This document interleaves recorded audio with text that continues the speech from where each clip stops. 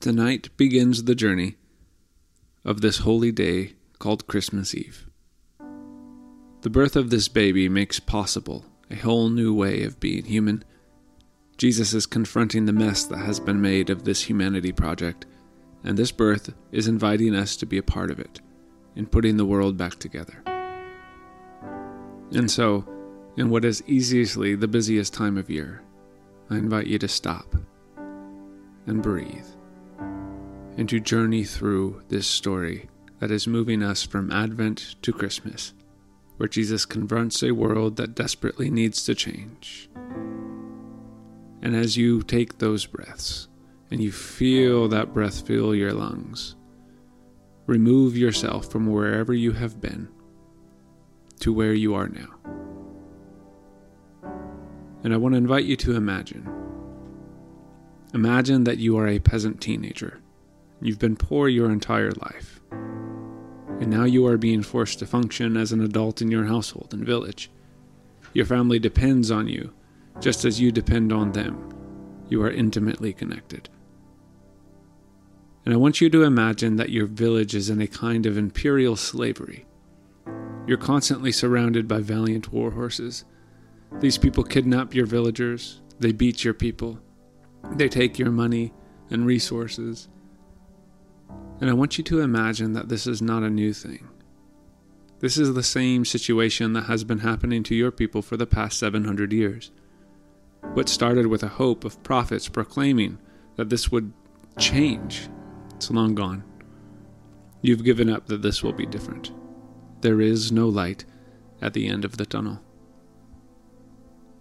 And I want you to imagine that as a teenager in this oppressive empire, that you are pregnant. And supposedly this is an abnormal pregnancy. But it's without the committed household and family structure that is normal. And there are laws for what to do with people like you.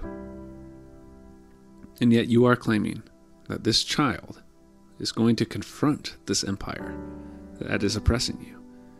You've proclaimed that in 700 years of nothing happening, God is finally showing up. And God's showing up through you. Now imagine that you are leaving with this man you're engaged to, and you're traveling to his place of heritage, to have the government check you in a census. And it's a beautiful story. God's light is coming into the world, and you are agreeing to leave your village and move to this other place. But it also means that you are agreeing to leave your people, potentially forever. And in your agreement to go through with this birth and to leave with this man, you would be leaving as a dead daughter to your ancestry. And you would be beginning a multiple-day journey with nothing in your hands to a place and a future that is unknown. And imagine as you get there, having no place to stay, no refuge for your migration, being rejected to a cave as a poor, shunned family, invisible to society, with no place to go. Imagine this world, where governments use their power to oppress. Imagine a world that is constantly on the verge of war. Imagine a world where slavery exists, and where it still exists today to supply our way of life.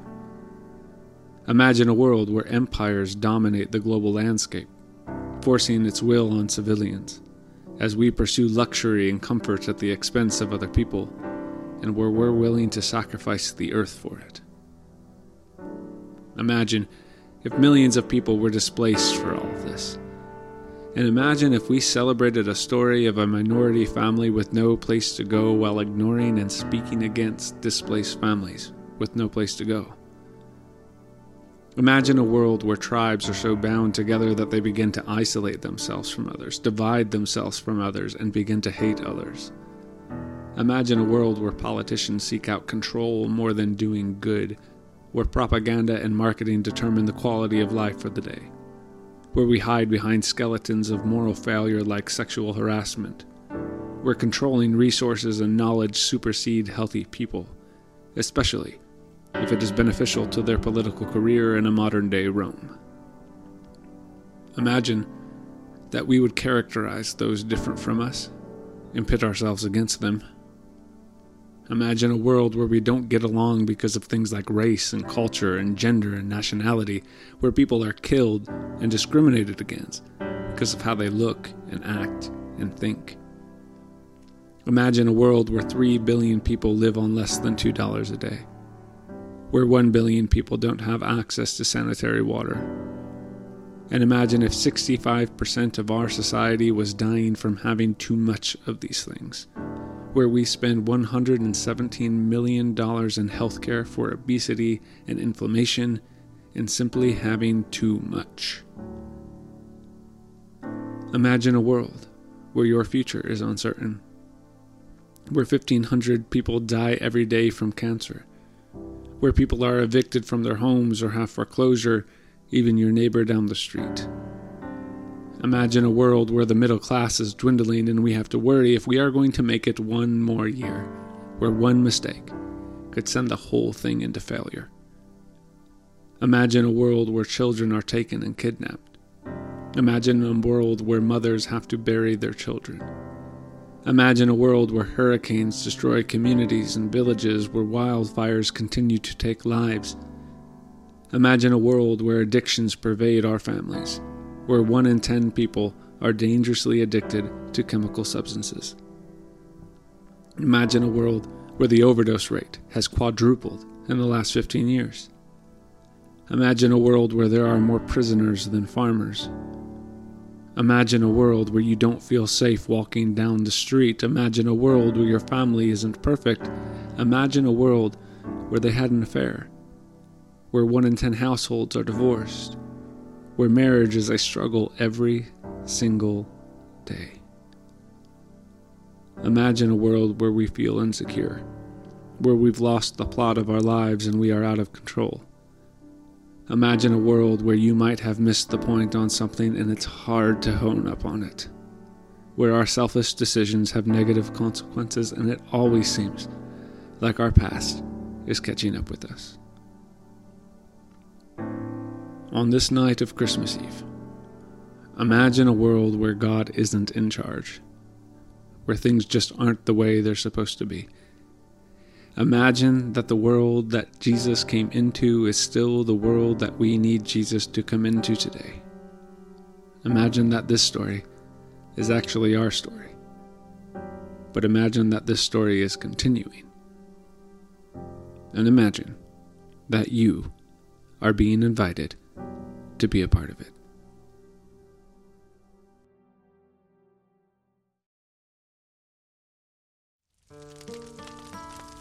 It is the night before Christmas, and our village is burning. For months now, it's been like this. The onset of winter was the last straw for some. I sleep during the day when it's warm, because at night I'm the only one my family can spare to scavenge for food to eat and fuel to burn. Everyone is starving, and sometimes sleeping during the day is easier than being hungry. Our village is on the edge of the kingdom, a border town. Usually the distance is good. The corruption stays in the capital, but it's made its way to us. The years have been building, of poor harvests and deceitful leadership. The group that took the kingdom over seemed blind to our lives and leaves us with nothing. There have been wars and treaties, theft and taxes. No one feels safe anymore. And as winter came, even our little village turned on each other. When I close my eyes, I can still smell fire and hear the voices of our population cannibalizing itself. My mother says I'm too young to have seen these things. I think maybe we all are. The rebels, once my neighbors, course through the city full of hunger, taking what they want from whomever they can find it. I go out each night and mostly hide. It feels like every building in this village has been dismantled. Easy fuel, otherwise hard to come by, and more people and buildings disappear by the day. I'm certain that not even Christmas can save us. I've heard the whispers of the elders that we are too far gone. Soon enough, the shields and swords will come on their war horses. we will be handed over to the destruction we have chosen. The hand of our demise is outstretched, and I know that everything before my eyes will be torn to the ground. It already has been. There are a few trying to stave off the madness, but most have given way to the rot. Those who hope for a future, they're powerless, or insane, or both.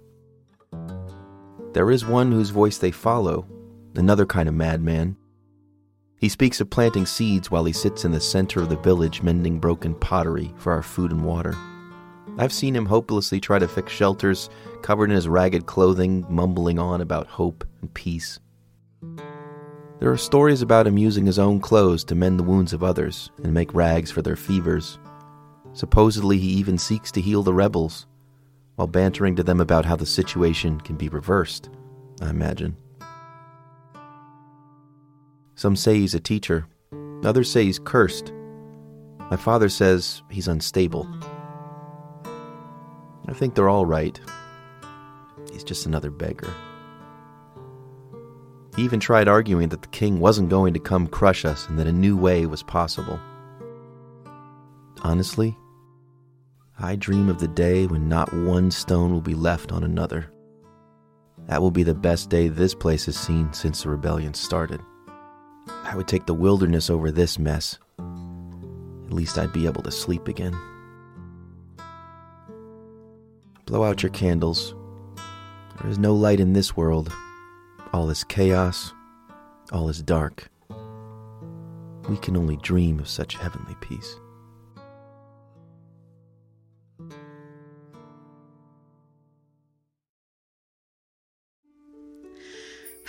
Well, I think our local shepherd has had too much wine again. He's acting like some kind of prophet, like Isaiah reincarnated or something. Now, don't get me wrong, he's one of my best friends, but I have been listening to his stories for years. The poor guy got stuck in the family trade. His ancestors have been shepherds for generations. But we went to Bet Sefer together, and we stayed in touch when he left school to ply the family trade. We still keep in touch. Every now and then, when his nomadic wanderings bring him around to the outskirts of Jerusalem, we'll catch up, and I give him a hot meal, a place to lay his head in my tavern. He reminds me a lot of my brother. He's had a rough life, and he likes to talk about it. Sometimes he doesn't eat for days. He certainly doesn't follow the Torah commands because he obviously hasn't washed in probably as long as he's been alive. I have to scrub the bedding and sprinkle mint to keep from throwing it in the trash heap. But it's not his fault. He's a shepherd. Our lot in society goes all the way back to the exile. Cursed Babylonians. I spit on their name. Our roles in society have been ostracized more and more. I managed to inherit a decent living, especially because the patrolling centurions prefer my tavern when they're making the rounds in Jerusalem. But shepherds aren't so fortunate. Somehow they're the bottom of the ladder. They're the easiest to abuse. No one listens to them. They've got no land, no title, only their flock of sheep. I sometimes wonder if all shepherds are a little bit unstable, but Besser usually has his wits about him, if nothing else. And then he pulls a stunt like he did last night, and he wonders why I don't want to help him out more. I find him half asleep by the roadside, cold, dirty, hungry, raving.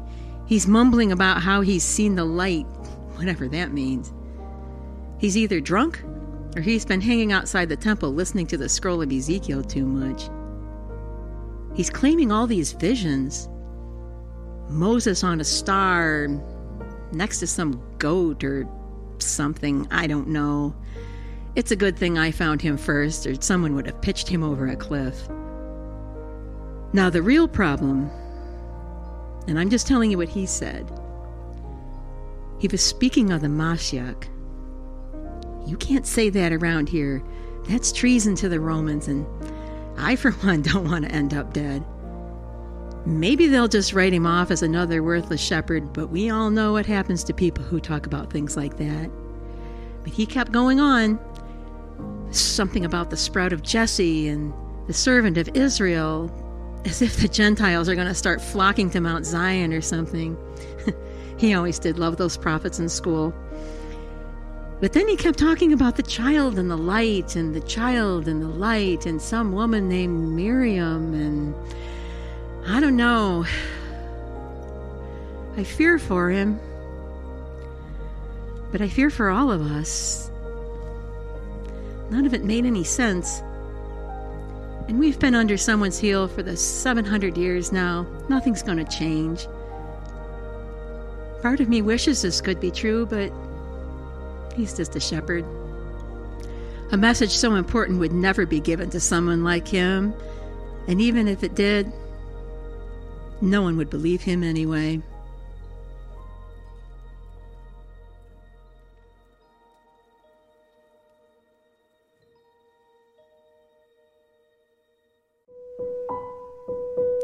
Well, the wrong people heard Besser talking. There was a commotion the other day, and my neighbor came in to tell me that my deranged shepherd friend was being harassed by some of the locals. Apparently, he wasn't the only one to talk about this vision either. Our wonderful king has issued a decree that anyone talks about the Mashiach will be stoned to death. My neighbor said that Bashir went out looking for some of the other shepherds that he claimed were there. A couple days later, I find him back in Bethlehem at my tavern. Ooh, was he angry. Apparently I had done something wrong. He said I committed a blasphemy. Well, I didn't take it personally. He hasn't been the same since the other night, and I figured he just needed someone to listen. So I asked him to explain to me just exactly what happened. He told me he was out in the fields and he heard a voice, like Jacob in the wilderness or Moses at the burning bush. Now, that was enough for me to cut him off. But he kept on going. Again, he brought up how the star appeared over our little village, and now added that it was the same one in the sky when Abram was born. He said it was like Mount Sinai, that the presence of Adonai surrounded them like a garment, just like Isaiah's vision, because the sprout of Jesse, the hope of Israel, was born. I tried to quiet him, telling him just how ridiculous he sounded and how much trouble he could get in raving about things like that, but he wouldn't stop. He declared that the voice told him and the other shepherds that a descendant of David was born in David's city, and this child was the Mashiach, the Messiah, and that he, Besser, had been returning to Bethlehem to worship this child. And then it happened.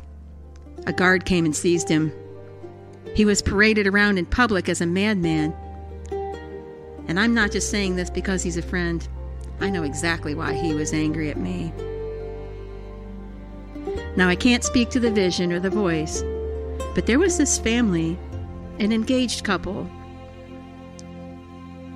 They stopped there that same night. I remember because it was the same night that I found Besher awestruck by the side of the road. She was pregnant and was getting ready to give birth. I didn't catch their names, but they really needed a place to stay.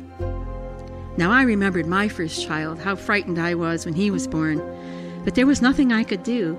Everyone had returned for the census, and I already had people sleeping 5 deep on my floor. The couple must not have had any relatives in town, though, so since they had nowhere else to go, I told them the best I had was space with my animals in the cellar cave below the tavern. I know it could have all just been a dream, maybe even a delusional dream, but maybe Besser is right. And if he is, what have I done? Did I abandon a king while my apparently delusional friend is being tormented by another king?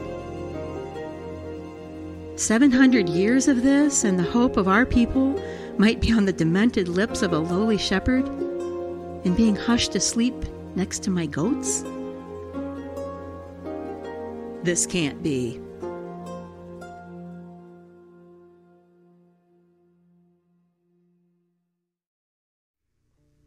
I can't take the anxiety anymore.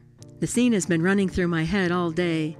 It's now evening, and I have to go see for myself. If any of this is true, I'm going to feel the wrath of the Sanhedrin anyway. I'm housing a family of insurgents in my barn. As I make my way down to the stalls, I notice my servant is rinsing out some bands of cloth. Looks like this isn't a dream. She gives me a frightened look. She seems to know something I don't, and scurries away without saying a word. I can hear a faint whisper interspersed between the bleating of the animals. Sounds like they're still here. Suddenly I hear footsteps behind me and I fear the worst. My stomach is rising through my chest and I turn around, praying that it's not a Roman soldier or a guard of King Herod, and it's Besser. His eyes are alight, hands clasped reverently, with a deep smile on his face. And behind him there are others, all shepherds, crowding forward as if to see. How he escaped the guards I don't know, but he looks at me with his childish grin and nods for me to go in. My feet squish on the straw as the smell of manure grows dense. I don't want to believe any of this, but I can sense that my next move is going to change my world. Maybe the whole world. I pause before turning the corner. I can still hear their whispers, and they know someone is approaching. They sound afraid, but so am I. Every part of me has longed for this hope since my brother died. This should have been his tavern. But just like Bashir, he spoke out too publicly, and he faced the same fate as so many Jewish men before him. He was seized and killed for treason during the temple protest years ago. He should be here next to me, at his tavern, with a growing family, smiling next to Besser for the day that he fought so hard for. And then I hear it, the cry of an infant. And all of my pain, all of my past, stirs in me like looking into a mirror dimly lit. I haven't heard the beautiful cry of a baby since my own son was taken from me. I feel regret and anger. How is it that this child can be in my home when my own cannot? Will this baby suffer as my own did? What I wouldn't give to have my child here with me. What I wouldn't give to be able to take all of that back and avenge his death, the death of my brother. My family has been destroyed by this corrupt world. Isaiah promised peace, that swords would be turned into scythes, that hope was possible, that Israel would once again bless the world. How many times have I heard those words as a girl accompanying my parents to the temple for Passover? He has sent me to bring good news to the oppressed, to bind up the brokenhearted, to proclaim liberty to the captives and release to the prisoners, to proclaim the year of the Lord's Jubilee and the day of vengeance of our God. Isaiah promised comfort to those who mourn, that a meager seedling would become a sturdy oak, and the leader would repair the ancient ruins and the ancient promise. I feel paralyzed. I know nothing. I can hardly breathe at the thought of it all, and suddenly I feel a hand on my back. But I'm too scared to face my friend, and I close my eyes. I only hear a voice that says, "Glory to God, and on earth peace." The warmth of the hand feels like a fire in my bones as the night grows colder. I gather the strength to embrace my friend. I turn to welcome the proclamation, but no one's there. The shepherds are gone. Besser seems to have vanished. And the air is silent, except for the echo of that still small voice in my head and the faint cry of an infant. I turn back around, and there she is, Miriam, holding her tiny child in her arms. This is the woman I met just days ago, the woman and this child. He looks into my eyes as if seeing right through me. I feel like for the first time I am seen, as if I am Hagar in a desert oasis, and this child is the very presence of God. My soul bursts with the weight of his gaze. A glimpse of my own son flashes in my mind. I feel the presence of my brother. I hear their laughter and then the painful screams of their last moments. But this child's gaze, his little eyes are like a piercing star of light. But there he was, wrapped in a ragged cloth, held by the hands of an exhausted mother. I can't keep myself upright, not 1 minute longer. It's just unbearable. The weight of so much loss, all the lives destroyed, all the suffering, the ruins of a once promised city. I am the mother wailing for all the lost children, all the lost hope, and I fall to my knees in the straw. How could any of this be? So many lives snuffed out and destroyed, so many memories burned to the ground. I couldn't come to my senses, but then I feel the warm hand of a frail young mother. She can't be even more than 14 years old, but I hear what sounds like the voice of an angel. Everything is going to be okay. All wrong will be made right. The strength of his arm is outstretched still.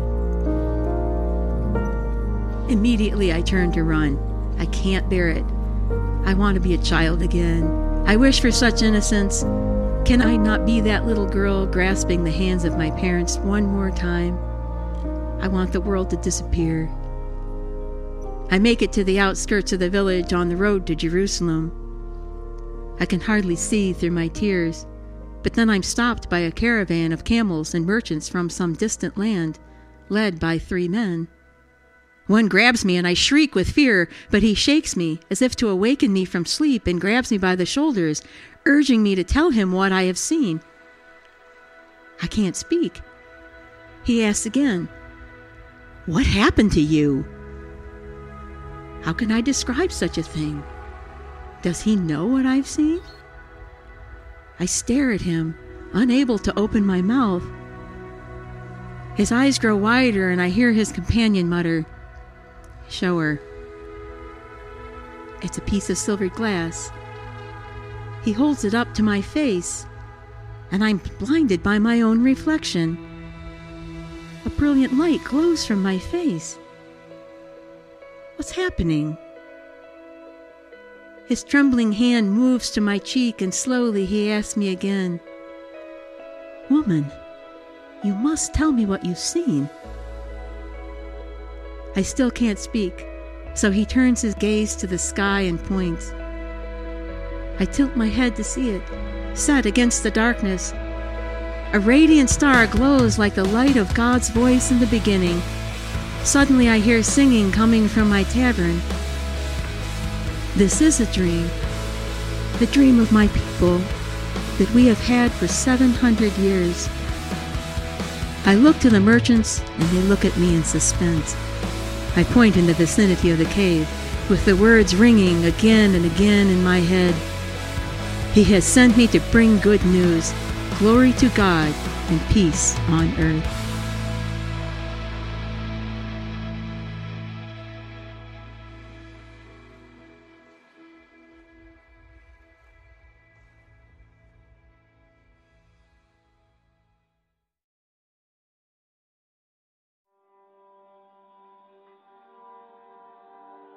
It's still the night before Christmas. I've dragged myself out for my nightly retrieval of food and wood. The rhythm of the city is haunting, a fever that throbs and pulses through every waking soul. But something is off. There are less people than usual, and the ones I do see are moving with purpose. I climb up to the top of a roof, and I see it. A gathering is formed near the bridge, and there is a commotion rising. I force myself to get as close as is safe, and then a little closer. There's a warlord, the leader of the rebellion, one who incited neighbor to rise up against neighbor, the one who unveiled the hatred that is now normal. And he's in an intense parley with the beggar? I remark to myself how this can't be good. A circle surrounds the warlord as he stares at this meager man who's been trying to make a dent in this doomed city. The crowd is still, so I make my way closer, hearing murmurs as the crowd passes along the words to those behind them. I get up toward the front, and as I glance at the frightening scene, my eyes are immediately met by the beggar's. He holds my gaze with an eerily tranquil peace in his face. Suddenly, a monumental hush falls across the city. The powerful man who has waged so much violence and shed so much blood, his shoulders begin to bounce in an uncontrollable sob, and he falls to his knees weeping. He begins to tear his clothes and remove the patches of pride sewn into his garments. And then he yells with a lingering cry, "It's too late! It's too late! There's no going back. We have ripped this city to shreds, and we deserve the destruction that is sure to follow." The beggar turns his eyes from mine and climbs atop a pile of shattered brick and stone that still remain among the rubble. The warlord is still inconsolable. It's too late. It's too late. We're all going to be killed. There is no mercy from the king for what we have done. All eyes were on the beggar now. Hours must have passed since I first set out, because the first rays of morning light began to shine over the horizon, signaling to all that it was now Christmas morning. At this, the beggar grabbed his bag and began to pull something out. As the sun emerged from the darkness, so too did the object in the beggar's hands as he lifted the metal object above his head. A glint of light shot across the sky. It was a crown. The beggar placed the crown on his head and yelled in a thundering voice so unexpected from the frail soul, "The king is not coming to destroy you. It's not too late, for the king is already here. I am your king." A choir of gasps filled the air. This man, this beggar, he was the king. And he had been with us the whole time. He mended our wounds. He taught us patiently and secretly the ways of hope. And we did not listen. We called him mad. We called him cursed. Yet he did not abandon us, and he is not abandoning us still. He continued, "I did not come to destroy you. I have come to join you. And like a highway through the wilderness, I have come to show you the way back home." At once the crowd began a dull melody. I haven't heard the sound of music since before the long winter fell. But here it was. And as the barrage of voices grew, so did our hope. Hope was here, disguised where none of us thought to look, showing us with a subtle presence we could not find ourselves. Immediately, I sprinted for home. My parents were still asleep, huddled in the corner with my siblings to keep warm. I shouted, "Mother! Father! The king is here!" My father vaulted to grab a weapon, fearing that violence was upon us, but then he heard, in the distance, a song was growing. He looked at me with a blank stare and walked to the door to see what was happening. As my entire family walked into the light of Christmas morning, they were struck with awe, for they saw, walking toward our home, the beggar, with a crown on his head. The beggar king stopped at a nearby house full of holes and picked up some wood to begin repairing the structure. "Mother," I said, "the king never abandoned us. The king was here the whole time. We never listened to his words, but now we must. The king has joined us." "But," my parents said, "we deserve death." At this, the disguised king began walking toward us. "No, you deserve healing. And the only way to heal this world was for me to come among you and heal it with you." The king reached in his bag and pulled out a hammer, extending it towards my mother. The songs of the city had been joined by the sounds of clanging metal and wooden thuds. My parents looked around, taking in the unexpected moment, until they caught the gaze of the king still staring into their eyes, hammer extended. "We've got a lot of work to do. The journey has just begun."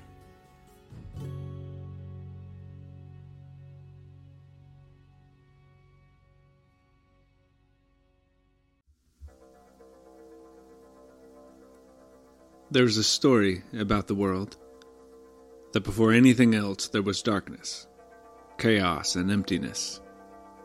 But in the midst of such void, that which is beyond all things, that which makes existence possible, some would call this the divine, enters into the chaos and brings forth the world simply by speaking. And the words used to claim this act of creation is God saying, "It is good." But then, as you follow the story, it all goes wrong. The world gets off track. We lose the plot, and for most of us, we straddle an existence that is not good. We have a deep gnawing in our beings that this is not the way it is supposed to be. We exist in the space between a world that was good in the beginning and a world that could be good again. We sit in the darkness between the light, like a prison cell that can only be opened from the outside. And the beautiful word of Christmas is that in the midst of the brokenness, in the midst of the darkness, in the midst of this story, the door has been opened. The light we have been waiting for is here. Emmanuel has come. The King has arrived. God is with us. The divine that spoke the world into being has entered our story and has joined us and is still at work. It's as if Christmas is God revealing his presence that so often seems elusive and is announcing to the world that the King is not coming to destroy us. The King is already here, and the story is not finished. God is saying, "I have not abandoned you. I have not given up. I've joined you, and we will put this world back together, and this world will be good again." But what is strange is that the announcement happens through the cry of an infant. The hope of the world, the medium for the fulfillment of God's kingdom, comes in a form that we least expect. It is the divine disguise of a beggar and of an infant. God's method of retelling the story of the world begins with a child, which means that Christmas alone is not the fix. The King arriving doesn't solve the problems of the world. A child being born doesn't end the story. It's the beginning of a new one. The prison door is opened.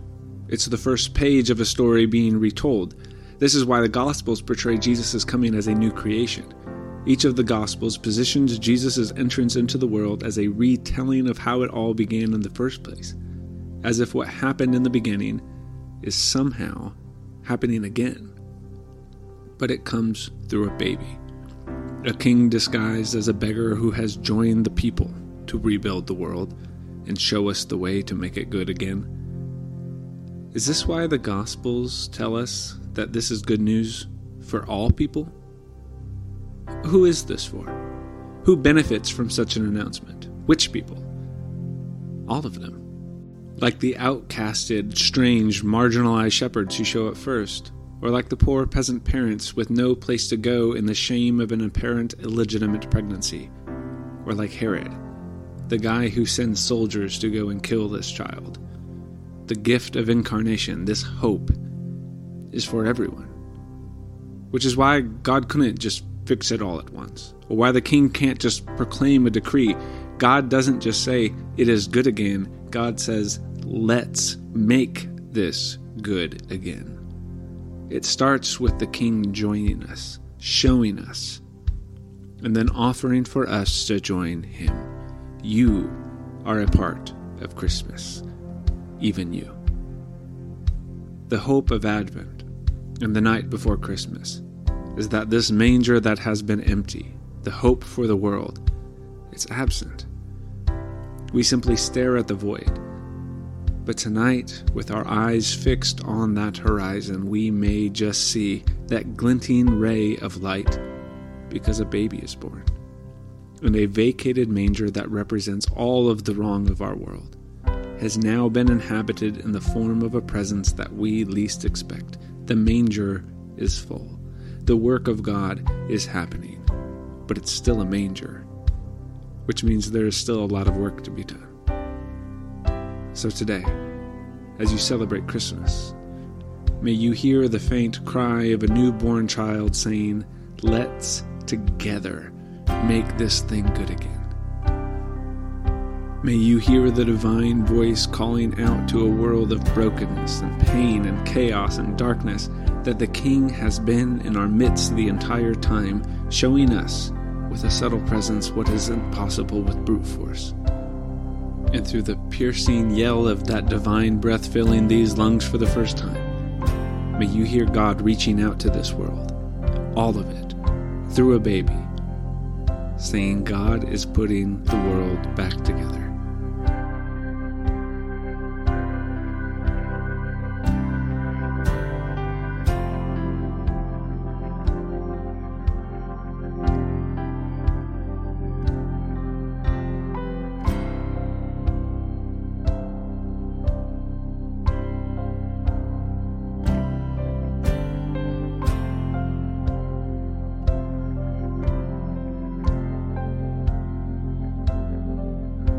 But it comes through the disguised voice of an infant saying, "We've got a lot of work to do. The journey has just begun."